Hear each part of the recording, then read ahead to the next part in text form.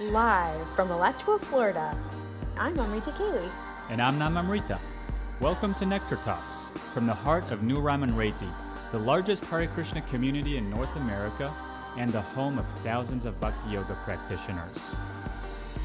In our ongoing interviews, we dig deep into our search for loving connections with Krishna and each other. With you, we hope to uncover the real-life stories and inner journeys of our vibrant community of friends and special guests. Like bees searching for nectar, we seek to extract pearls of wisdom from how they live their lives and the lessons they can impart to us and our listeners. If you're seeking nectar, look no further. All right, let's get started.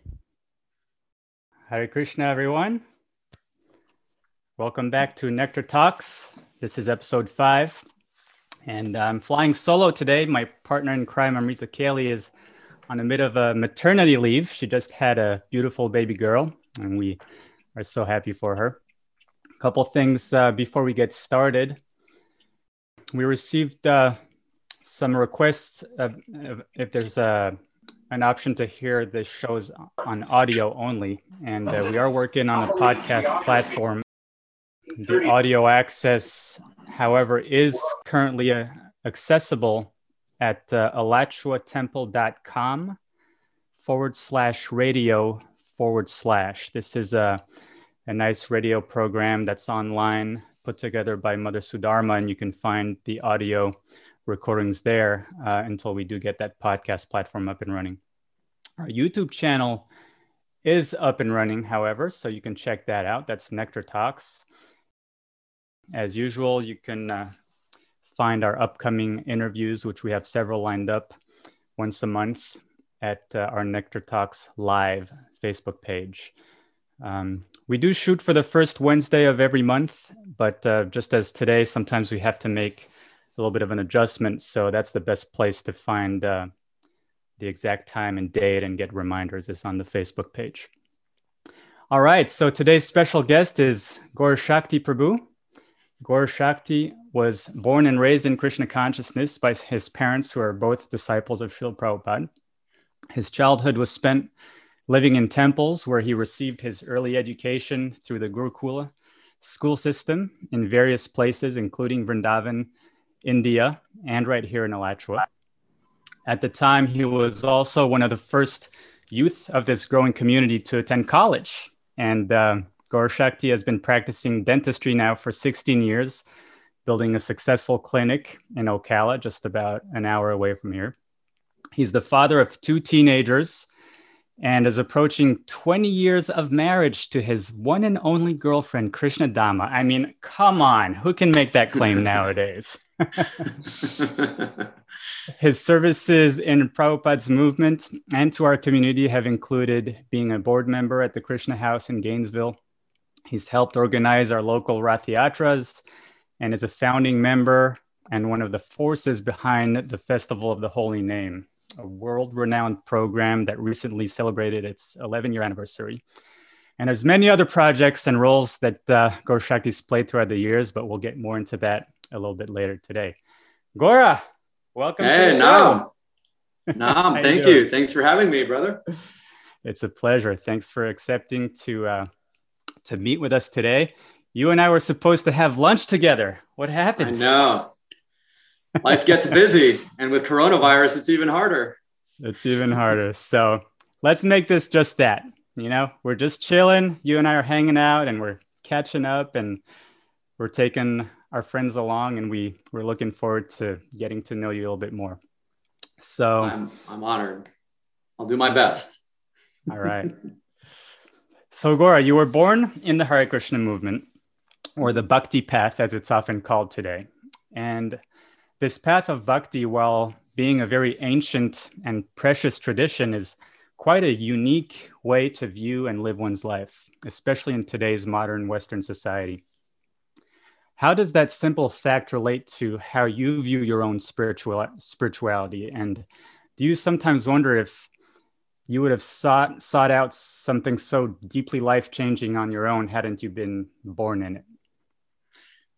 Yeah, absolutely. We've talked before about that, Nam, about how fortunate I feel actually to have been born into Krishna consciousness, into a life of surrendering, learning how to surrender one's life in all aspects to Krishna, and what that really means, what that means in generality and in great detail, because you and I were immersed in it, grew up in it. It's just kind of part of our fiber. It's almost what we think of every day as far as the deeper questions. What is life about? What am I meant to do with my life? But in relation to Krishna is how we grew up. And so, yeah, you use the word spirituality versus religion, and definitely being in that thought process of great scholars and yogis who have thought about these questions for thousands of years and have laid down their realizations for us to read about and hear, is what we grew up from. And you could say we heard it in the womb even. Right. So of course it's a big part of who I am and how I see the world. Mm-hmm. So give us a quick overview of your early upbringing and how growing up in ISKCON, or the International Society for Krishna Consciousness, may have shaped your view on life and how you live it today. Well, I mean, growing up, even though ISKCON nowadays, it's seen, or even growing up, it was just a small cult, you could say, a small tangent of spiritual growth. But in my world, it was the world. ISKCON, or the International Society for Krishna Consciousness, was my world. It was my bubble. I really didn't step out of it very much, except to see my parents' family every now and then. And that was for a very short period of time. Other than that, I stayed with my parents up until age 5. And then I was enrolled in a boarding school called a Gurukula. My parents always went with me to the sites of these Gurukulas. So, for example, I was born in New York, and the first Gurukula I enrolled in when I was 5 years old was in New Vrindavan in West Virginia. And my parents subsequently moved there to enroll me there. And they served at the temple there. And then when they decided to move to Vrindavan, they brought me there and they enrolled me in the school there. So I was fortunate to always have my parents around, even though I was in boarding school. So I felt very secure, very loved by both my parents, and therefore was able to, I feel, explore the philosophy deeply in these boarding schools without much of the baggage. The baggage came maybe later.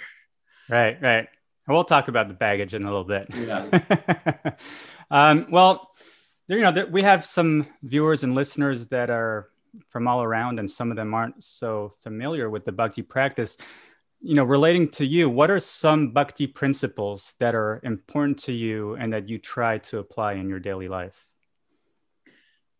Well, I love how the introduction to this podcast talks about being the honeybee that is searching for the essence, for the pearls. And that is a term from Bhaktivinoda Thakur, one of our acharyas, our thought leaders in our movement, who use the word saragrahi, or essence seeker. And I've always felt a connection with that principle.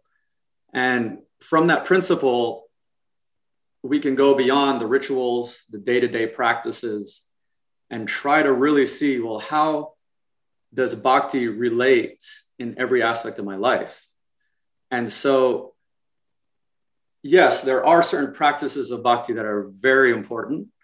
The first thing is of chanting the holy name of Krishna in a certain way, the Maha Mantra, as probably has been discussed on this podcast many times. And that is the number one way to practice bhakti. And there's reasons for it. I can go into it. Mm-hmm. But those reasons kind of allow us to practice bhakti while I'm driving. Allow me to practice bhakti while I'm walking, while I'm running, while I'm going to work, while I'm working on a patient even. Mm-hmm. I can be chanting the Maha Mantra, for instance, in my mind. Right. So yeah, if I had to pick one practice, it would be chanting the holy name. That is something that can be done mentally. It can be done out loud, and it needs to be done for my own consciousness to be equipped to handle the world these days. It's become my meditation in the morning. It's become my something that I go to when I'm stressed or under pressure, because it gives me that safety. I feel a shelter from it. Mm-hmm. So, yeah. Great. Thank you. Who do you recognize for having given you such an understanding of Bhakti Yoga and its practice? Is it your parents? Is it the community you grew up in? Is it your own studies? It's all of it. I mean, I was thinking about that today. And even as I was about to go on this podcast, I get nervous, and I'm thinking, well, why am I nervous? They're just talking about me. I don't care about me. And in general, I don't care about it so much, although my ego wants to care about it. But it's also, I feel like right now I'm representing all my parents, my teachers, my gurus over the years who have taught me, who I have asked questions of. And if they see this, if they hear about this, it's like I'm representing them. So who have I become? There's a little bit of a pressure to honor them. And so, I mean, it starts with my parents, obviously. They were both direct disciples of Srila Prabhupada.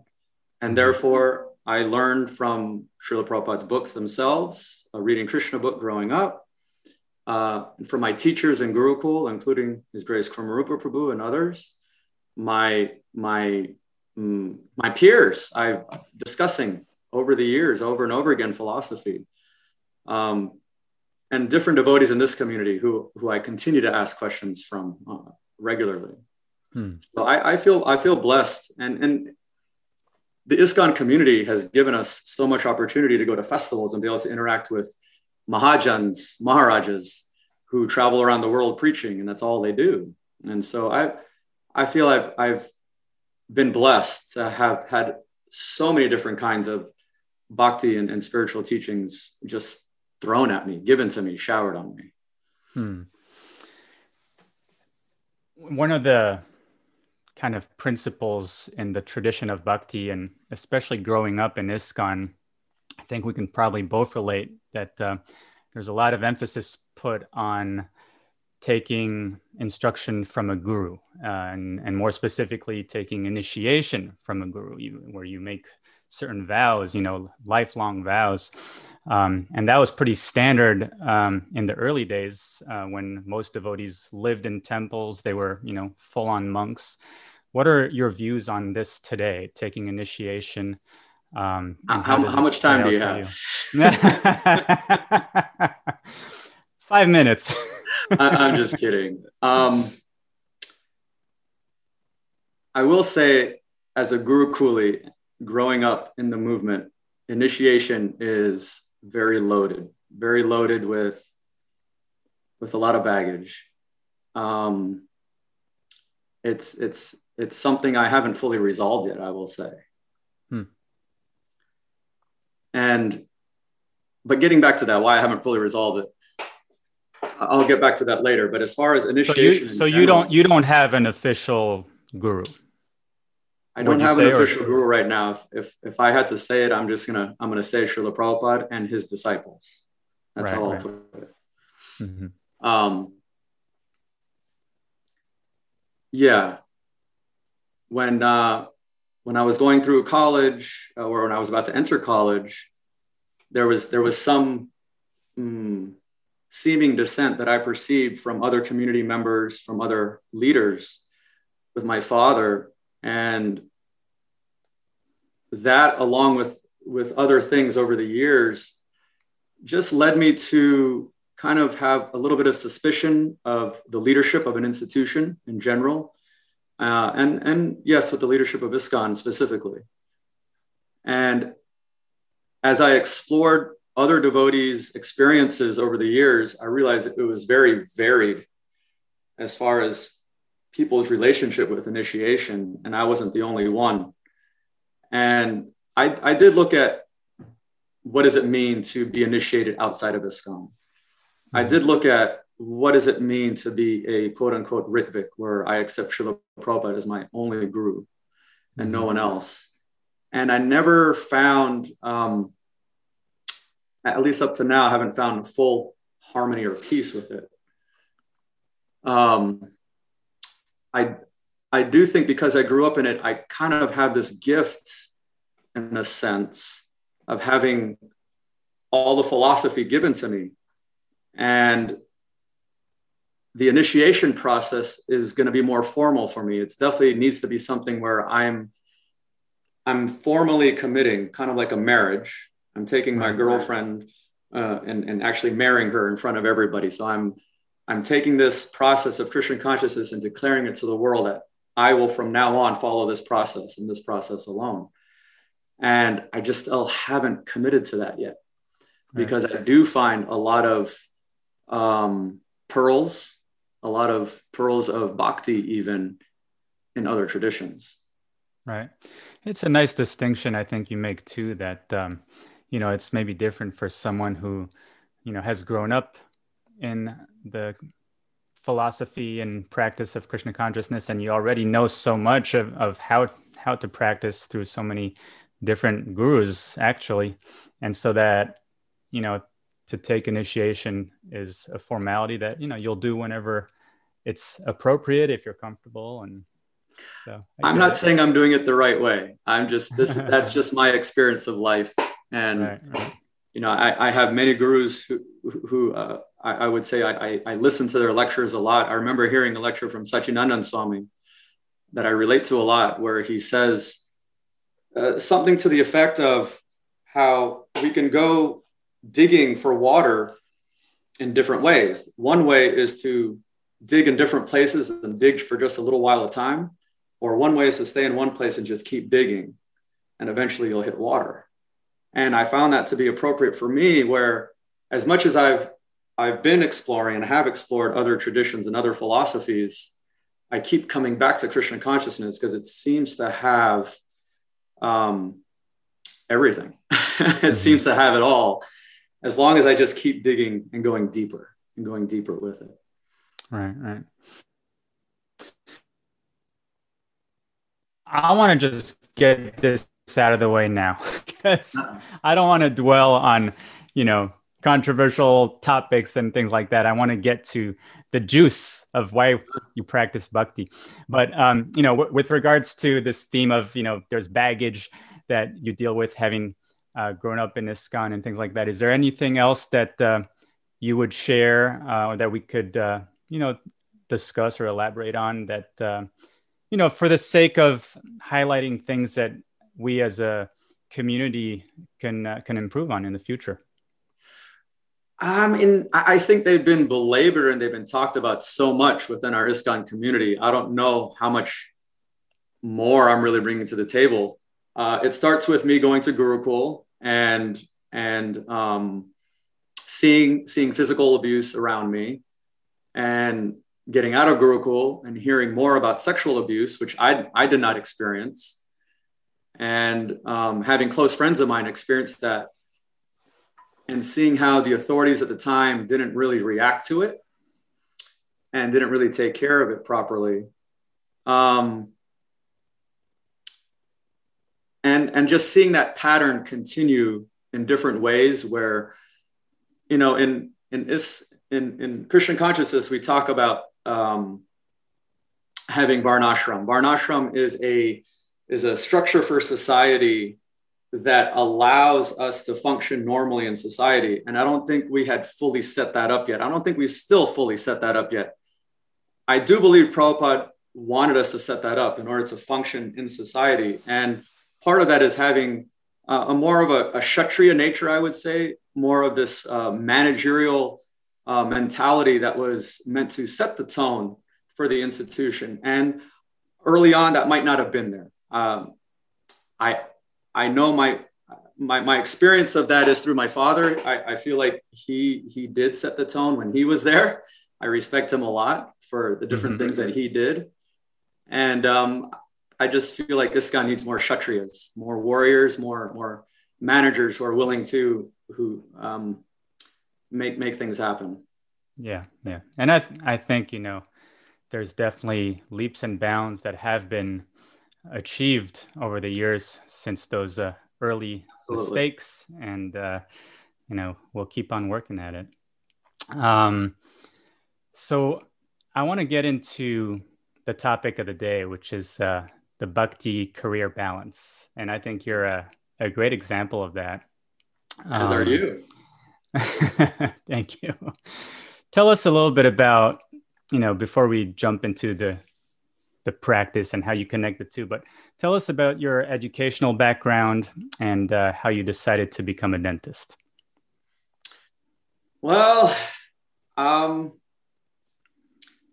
educational background, I did academics in Gurukul in Vrindavan, and did 8th grade as a correspondence course as we were moving from Vrindavan to Alachua, and finished 8th grade, I think a year early, went into high school a year early at Santa Fe High School right here in Alachua, and was one of the few devotees that went there.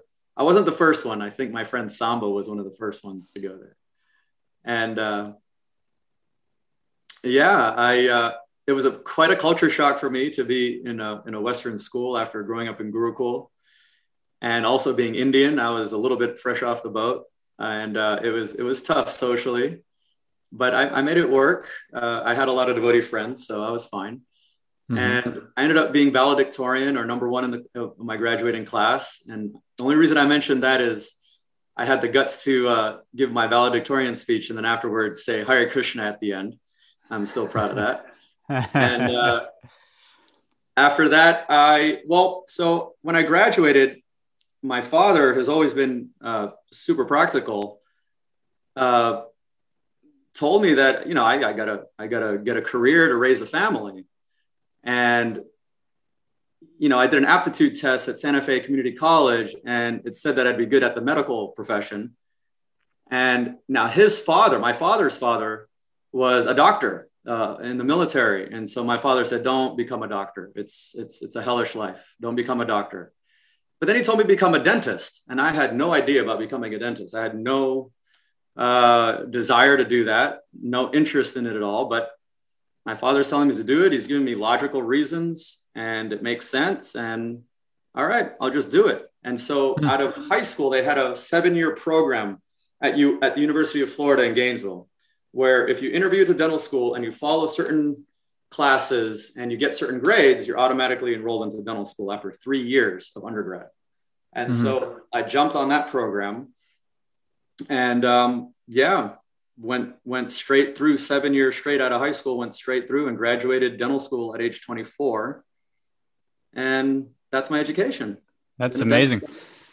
Yeah, that's so, I find that admirable somehow that, you just took your father's advice and you ran with it. And I think that was good advice. Would you say, are you any regrets, or are you perfectly happy that you followed your dad's advice? People that know me know that comes with so much baggage somehow. Like, I hate dentistry, and yet it's been so rewarding to me. It's right. I'm out there in the real world having to deal with mouths and ornery people, but it pays the bills and it's good hours. I mean, I can go into it.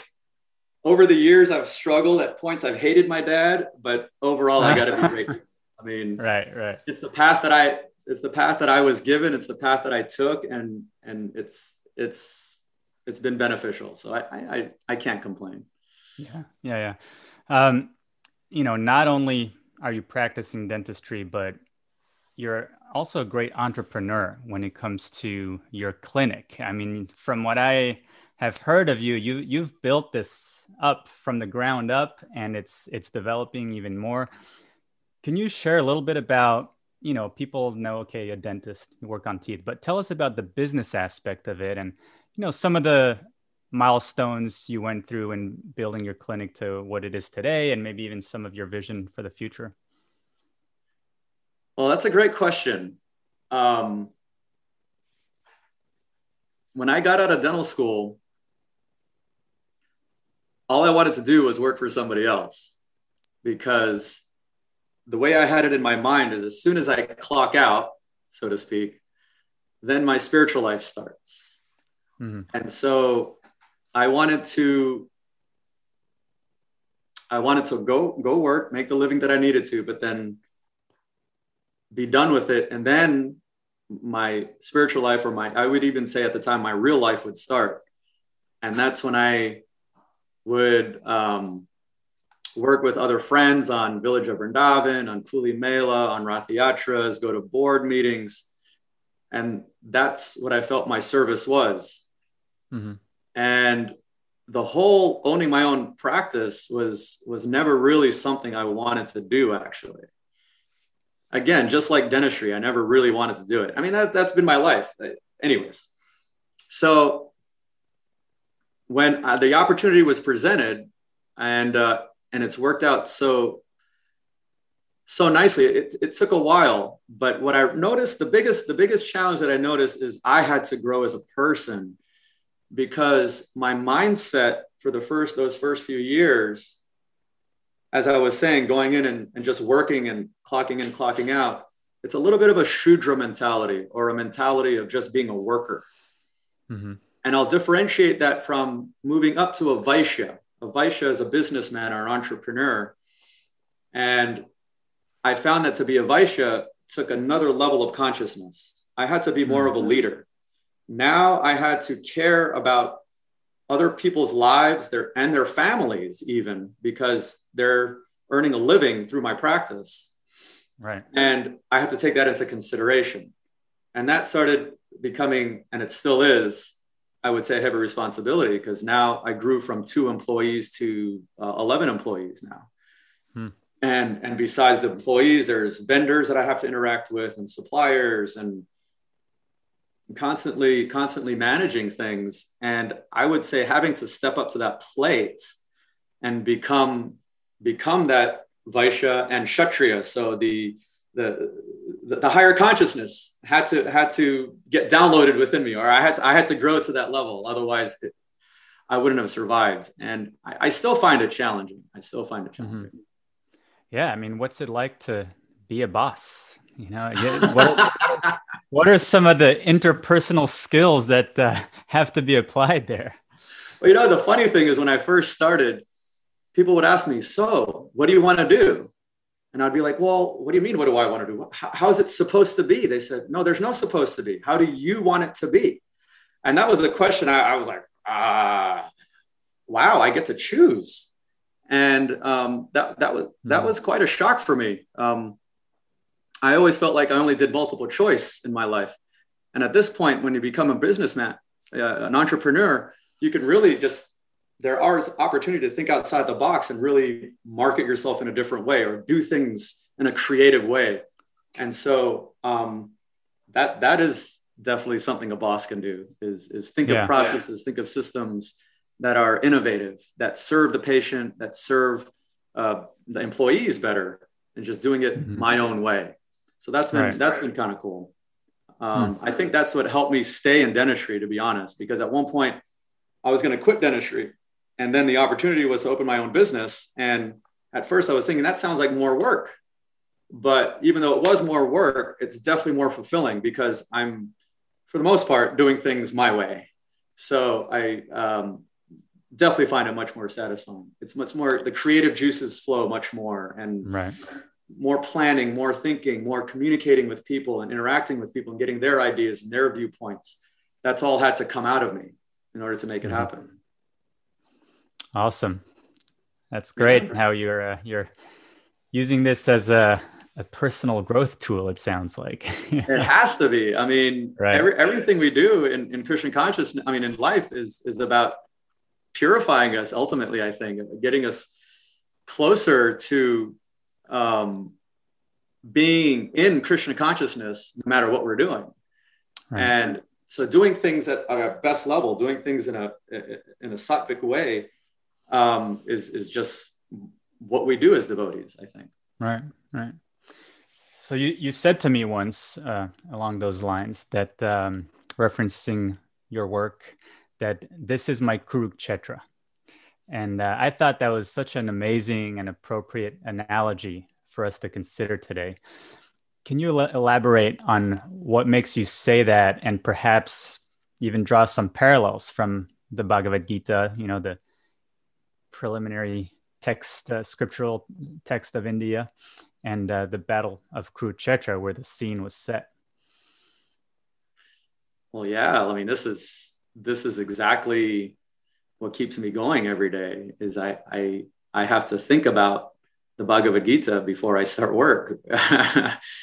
And the main reason is so the Bhagavad Gita is set in the right before this major battle of Kurukshetra, as you're talking about.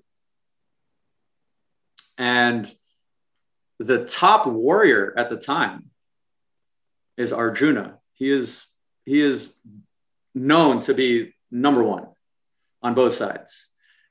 And yet he's having doubts. He's presenting doubts to, luckily, the Supreme Lord himself, Krishna, and saying, I don't know if I want to do this. And he gives all these really logical reasons that still make sense.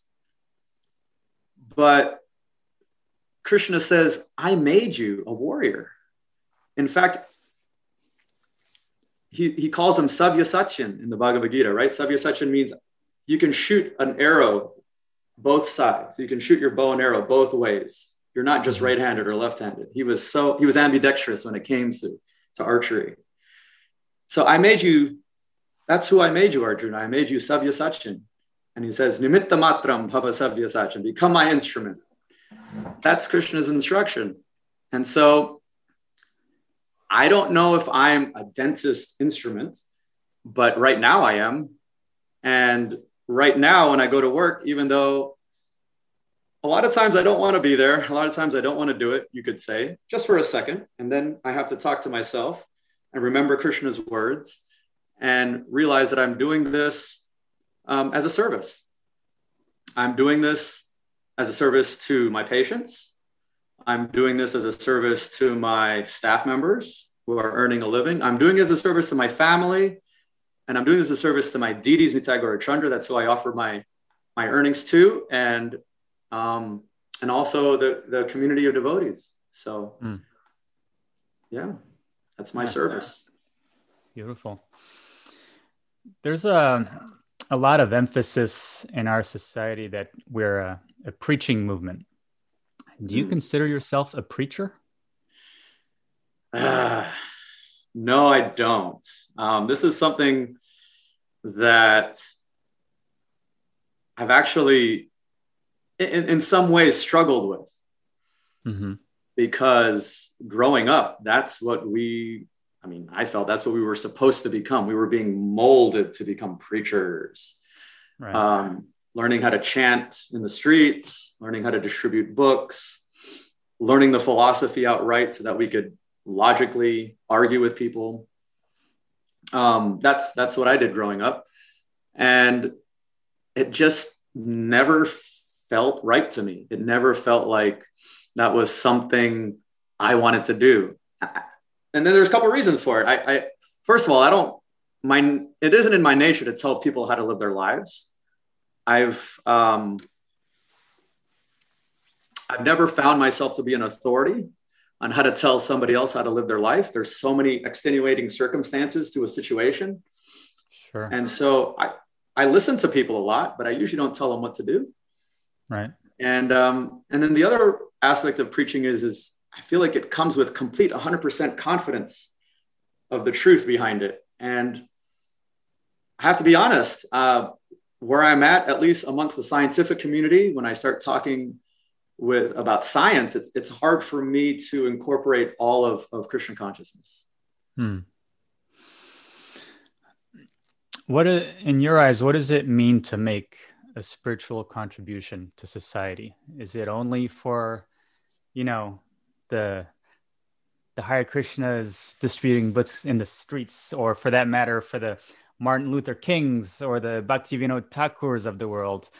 Can we all make a spiritual contribution somehow, would you say?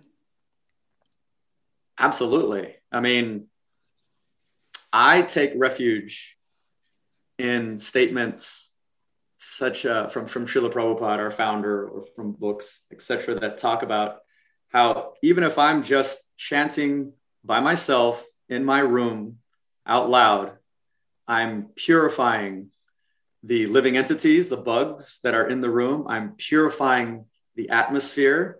I'm purifying that part of earth. And therefore, just me chanting for 15 minutes in my room by myself is spiritually contributing to the world, 100%. And so that's the most basic aspect. Beyond that, obviously, is preaching. I won't say that preaching is something that shouldn't be done at all. I do know that in our philosophy, it's actually recommended, right in Bhagavad Gita, Krishna says that the dearest devotee is he who preaches his message. So there's definitely precedent to become a preacher. I guess my preaching style, or my contribution, as you said, to society from a spiritual aspect, in my opinion, it's for me to be a good example, a good example of somebody who's balanced, somebody who is firm in my faith, but at the same time, open to hearing other people's points of views and hearing what their perspective on spirituality is. I love that. Gora, sometimes I personally feel overwhelmed at the thought that the responsibility of Srila Prabhupada's movement is getting passed on to us, the next generations. How do you feel about it? Oh yeah, no, that bothered me for a while. And I won't say it's completely gone, but I did hear years ago that even the ISKCON leadership was kind of giving up on us second generation and already going to the new bhaktas that were coming in and giving them the leadership role. So I was like, okay, we're off the hook. So, so that was you found a twist actually, on that one. Hearing that, as a young Guru Kuli, I was like, oh, they don't have faith in us. Oh, I was all upset about it.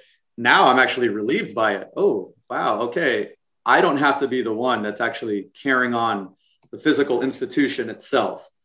That's not my job anymore.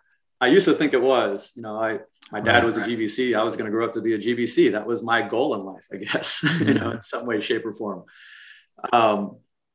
But, now I see it more as, let me lead people to Krishna. And as I see, and I'm seeing it right in front of my eyes, that ISKCON is changing. It's becoming more welcoming. It's becoming more open. I want to direct people to come to the Krishna temple. Yeah, absolutely. Wonderful. Wonderful. Well, I recently attended, I think it was called ISKCON North America 3.0 Strategic Planning. Yeah. An amazing, extremely well organized program. It was all online. And it actually gave me a lot of confidence in our future. And in this meeting, they defined, because it's called ISKCON 3.0, they defined ISKCON 1.0 and 2.0 and 3.0 as first the time when Srila Prabhupada was present, and then the time from when he left the world to the present day. And 3.0 is ISKCON moving forward, which I really liked. What would you say is a unique contribution that your generation, the second generation of Hare Krishna devotees, is best positioned to offer Srila Prabhupada's mission and the bhakti path moving forward in this ISKCON 3.0 idea? That's a great question, Nam. So my generation, being the second generation, people know a lot about the abuse. People know a lot about the baggage. People know a lot about the negativity, so to speak. I found a community of Guru Kulis who have matured, who have learned to see past that. And I feel the real contribution that we bring is that for the upcoming 3.0, ISKCON society to have more love and compassion. We, as Guru Kulis, felt like we did not have the support of the adults, and in general, we kind of hooked together and grew strong bonds. This is a generalization, and through that love and caring for each other, no matter what we're going through, I think I've seen that appreciated by the older generation, as well as some new bhaktas who have come in. And even though Guru Kulis are a weird species, people usually see that they're full of love and compassion for each other. Mm-hmm. And devotees can have that level of love and compassion for each other where we care for each other no matter what. And there might be some judgment that goes on, but it's out of love, and love and care is always given. And so I think that's something that can be incorporated into ISKCON 3.0 for sure.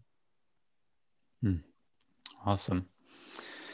Well, you seem to me like a pretty dedicated practitioner of spirituality, bhakti.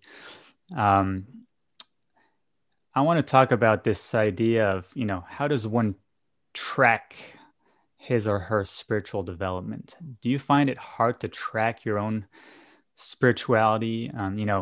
Specific to the Hare Krishna movement back in the day used to be how many books did you distribute, or how many new devotees did you have join a temple? What are the metrics by which we can judge our spiritual growth and contribution based on your experience? Well, the spiritual journey is a very internal one. It's difficult to have external metrics that kind of show you where you're at. I mean, there are some for sure. If I know somebody who's chanting 64 rounds of japa a day, I'm going to say they're pretty elevated because they're doing something consistently for a long period of time every day towards their Krishna consciousness. At the same time, just having a general level of, let's say, 16 rounds, which was the basic. I know used to know plenty of people who are chanting 16 rounds, but don't seem very Krishna conscious. And so now usually they stop chanting their 16 rounds. So I do have to say that the chanting of the rounds seems to be one consistent thing externally that seems to show whether someone is serious or not about their bhakti, about their Krishna consciousness. And I'm not saying the number in particular, just the consistency of doing it. Mm-hmm. And in my experience, those who I've met who are sincere, there's some form of chanting going on a consistent basis. So that's definitely a metric that I see. Mm-hmm. But overall, because it's such an internal process, I think we have to look at our acharyas, our teachers. And, Rupa Goswami himself gives the chronology of reaching prema, or pure love of God. And it starts with few things. And I'm still at those bottom levels. When I look at my life, I realize that I'm still at the lower levels. And then there's this one big level, in my opinion, that's called anartha nivritti, or clearing out the dirty things from the heart. And I feel like I'm still there. There's a lot of dirty things to clean out. I mean, if I'm honest with myself, then that's the stage I'm at on my spiritual journey. I'm doing a little bit of bhajana kriya, a little bit of, not as much as I could. And that's probably why I'm still stuck at this stage, but it's slowly becoming a more, something that I look forward to versus something that I have to do. It's becoming more of a spontaneous desire to want to be doing, thinking, actively serving in a way so that at the same time I'm clearing out the dirty things from my heart. Because I'm realizing the more I can clear out, the happier I am. And so not just the happier, but then I start seeing that I'm more attached to Krishna conscious things, Krishna conscious topics, Krishna conscious activities. Mm-hmm. And so, I'm still at the bottom rungs. And I would say, if we're honest with ourselves, we've been given the roadmap. We've been actually given the roadmap by our teachers. And if we're honest with ourselves, we can kind of place ourselves where we're at on the river. Yeah, that makes sense. So you're an integral part of the Nuraman Reti community. And as I mentioned in the introduction, you've been involved in many projects, such as the Festival of the Holy Name, the Village of Vrindavan. And I would go as far as saying that you and the team you're a part of are probably one of the reasons why this community is world renowned. Despite the numerous successes that we've seen here at Nuraman Reti, what are some other achievements that you would like to see for our community in, say, the next 5 to 10 years? Wow, Nam, caught me off guard on that one. I was about to talk about Festival of the Holy Name. What would I like to see in our community?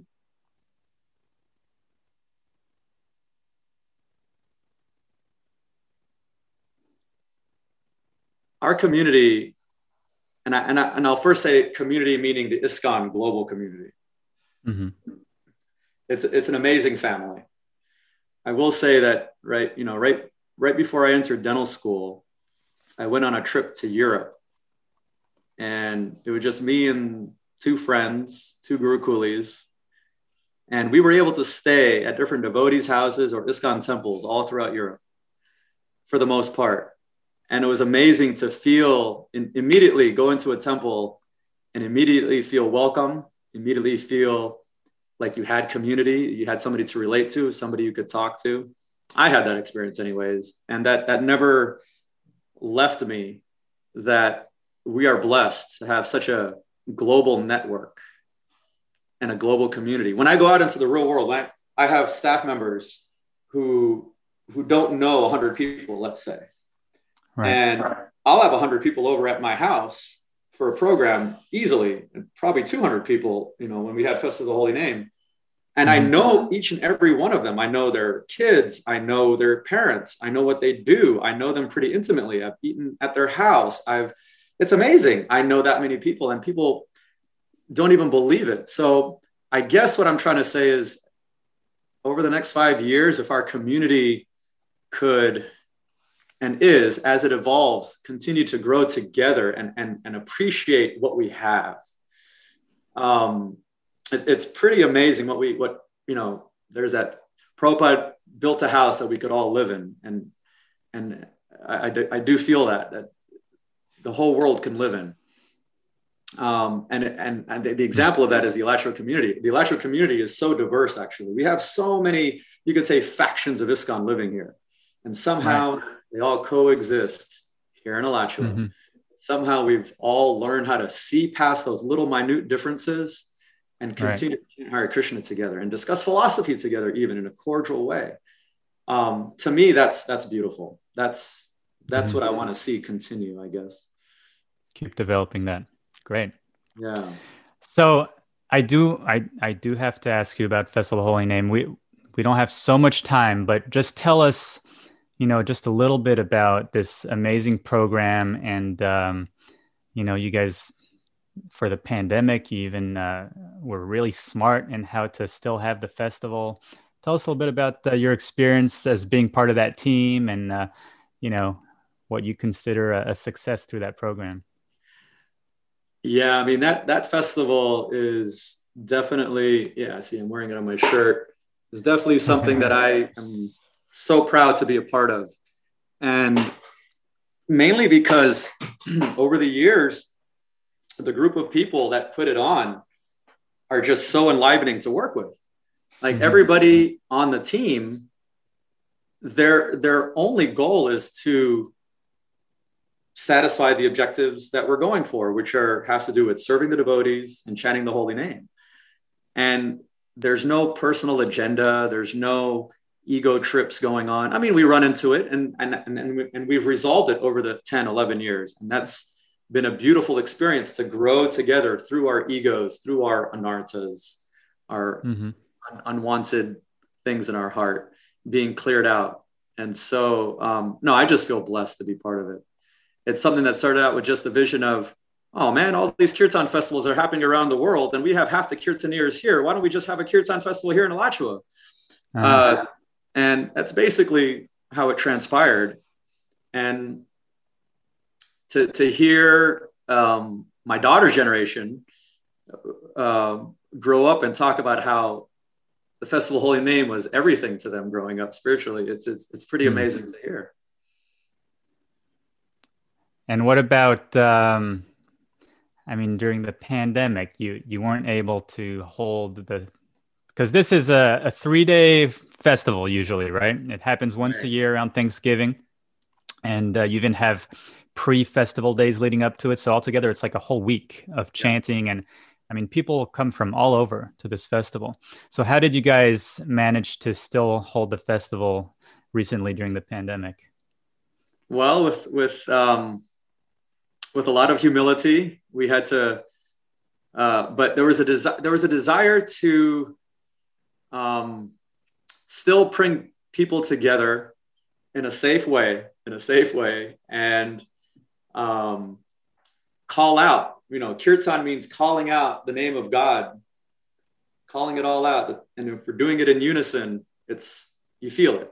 We feel it, right. But beyond that, we know based on what we've learned that God's hearing us. And we knew there was a need for it, especially during a pandemic. I mean, what other time is there a need to call out and really ask for help would be now. And so, you know, we tried to do it at the temple for one day, one live event. We were doing a lot of smaller events at my house. And luckily there were enough kirtaniers or people who are kirtan experts in our community who are grounded and can't go anywhere. So they're excited about being part of the festival in some way. But what was interesting is right before our actual one-day live event, I actually got COVID. And so, you know, it was banned from being at the temple because the authorities didn't want any of it spread over there.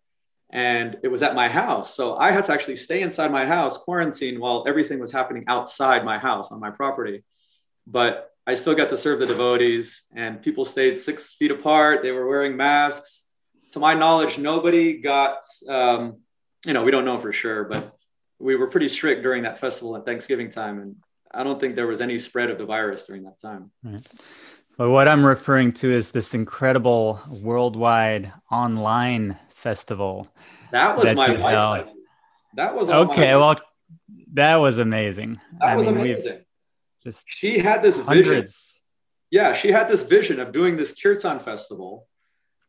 And we were all kind of looking at her as Festival Holy Name team, trying to figure out what she's intending.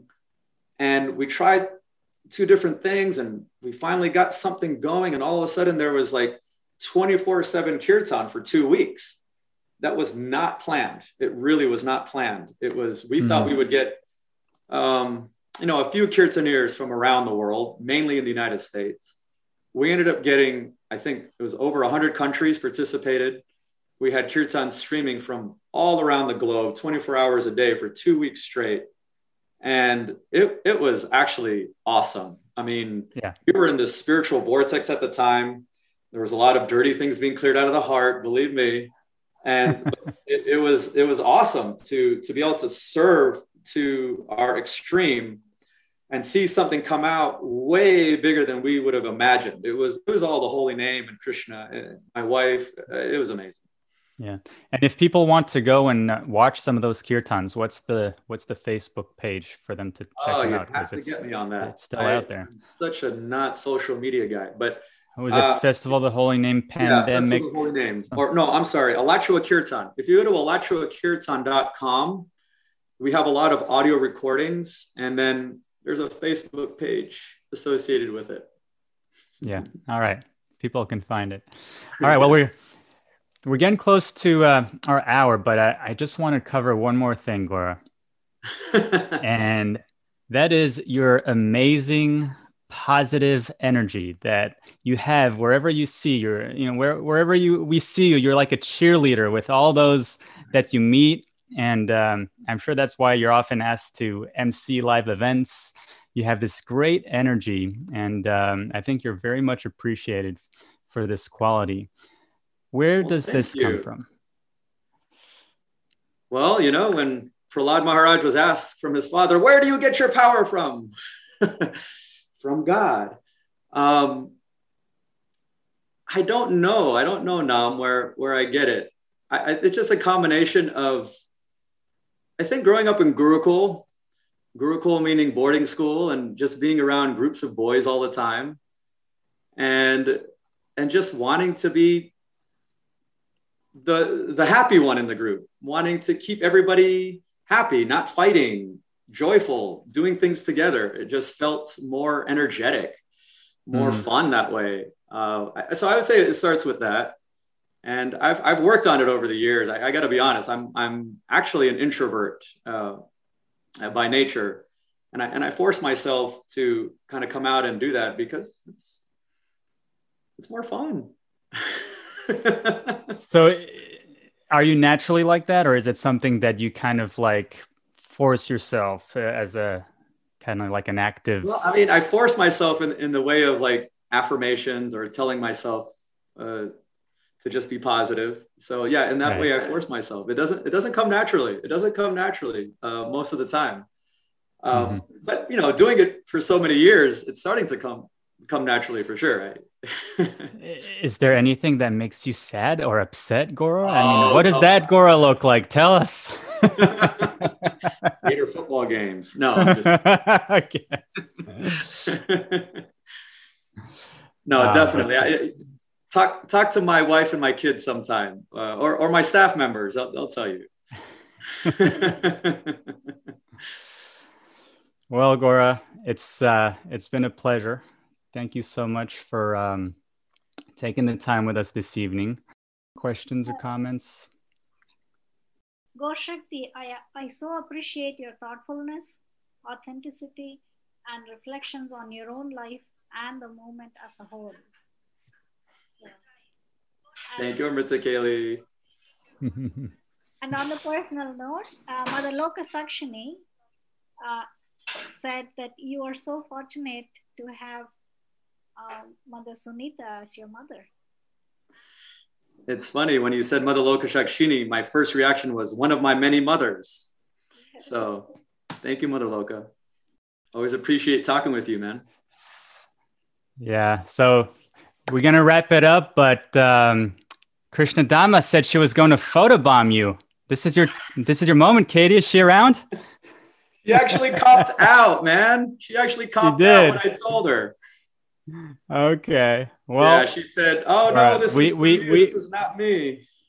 But we can't end without acknowledging your wonderful spouse, Krishna Dhamma. Tell us a little bit about her and your relationship. Yeah, I mean, as I was talking with Nam in the pre-interviews, I realized that I wouldn't be here without my wife. So I have to mention her. I mean, we met when I was 16, she was 15. We've been together ever since. So we've been on this journey together.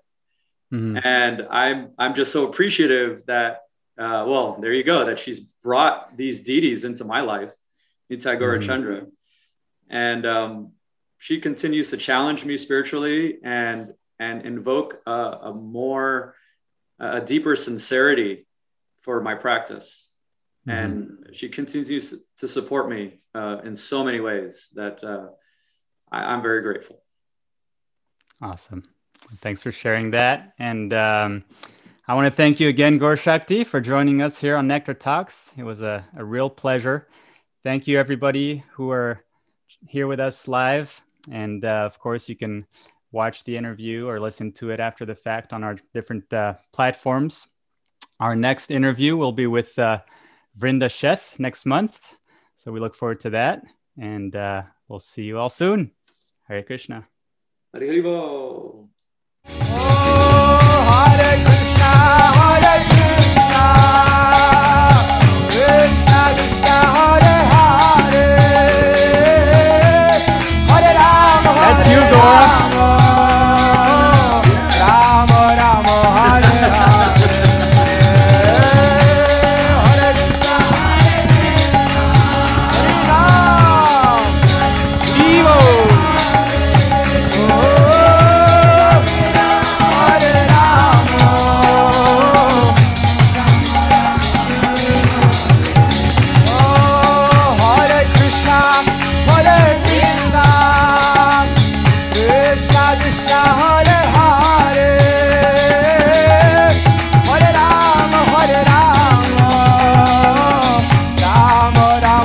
Hare